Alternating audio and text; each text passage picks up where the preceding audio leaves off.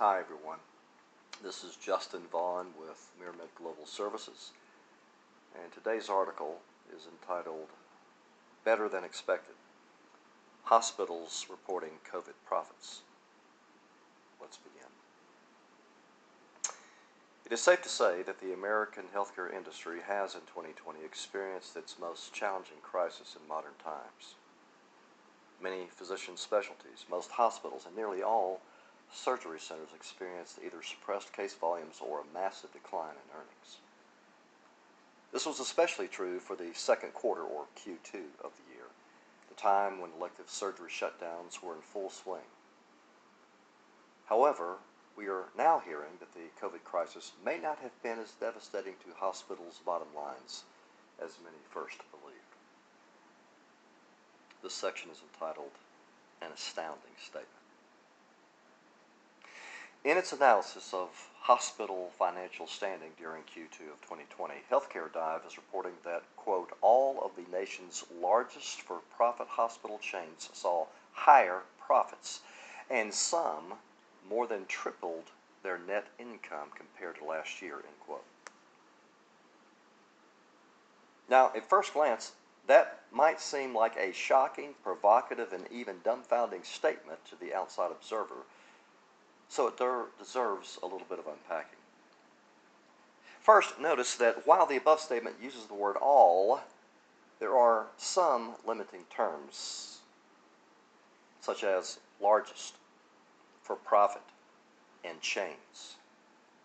So it's possible that the reported financial bonanza in Q2 may not apply to a smaller hospital chain, or a large independent hospital, or a large nonprofit hospital chain. Second, despite what we now see as its somewhat narrowed focus, the above statement is still extraordinary.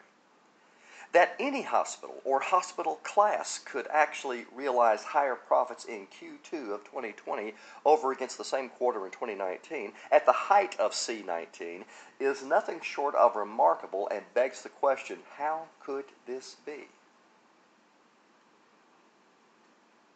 This next section is entitled A Simple Explanation. It is well documented that the federal government enacted several measures to keep American citizens and American businesses afloat during the course of this current pandemic. Among those measures was the Coronavirus Aid, Relief, and Economic Security Act, or CARES, which was specifically designed to help hospitals and healthcare providers to the tune of $175 billion. That is not an insignificant amount of money. It's true that many hospital administrators and CFOs did a masterful job at cutting costs and reorganizing resources during the public health emergency, but the infusion of federal funds appears to be the most significant driver of Q2 profits for many facilities. By way of background, the original thinking on the part of federal officials was that delivering relief funds to hospitals would sustain them as case volumes plummeted and would help to stave off possible closures or bankruptcies. However, many believe that in their rush to get the money out to our frontline health responders, to our hospitals, these officials failed to efficiently target the cash infusions. According to Healthcare Dive, some feel these relief funds, quote, tended to go to wealthier systems instead of those in a more fragile state and in need of financial resources, while others contend it was supposed to help systems stave off liquidity issues that would have forced them to close, reduce staff, or services, end quote.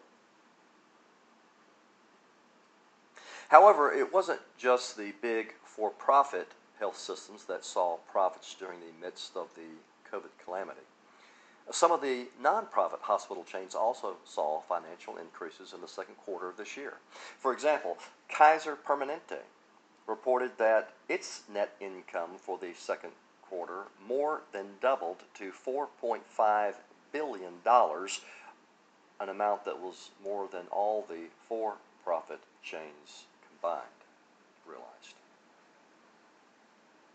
The full report examining the case trends and profit reports for some of the nation's largest for-profit hospital systems can be found on our website, If you go to this article on our website and click on the link indicated, you'll see that full report.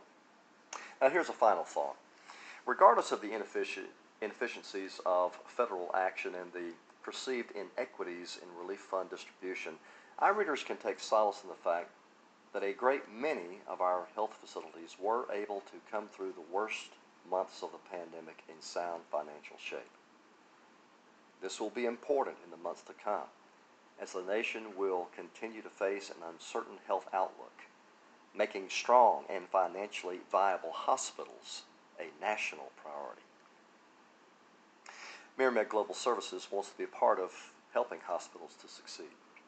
Please see our array of consulting, coding, and other solutions at info@myramedgs.com. Thank you.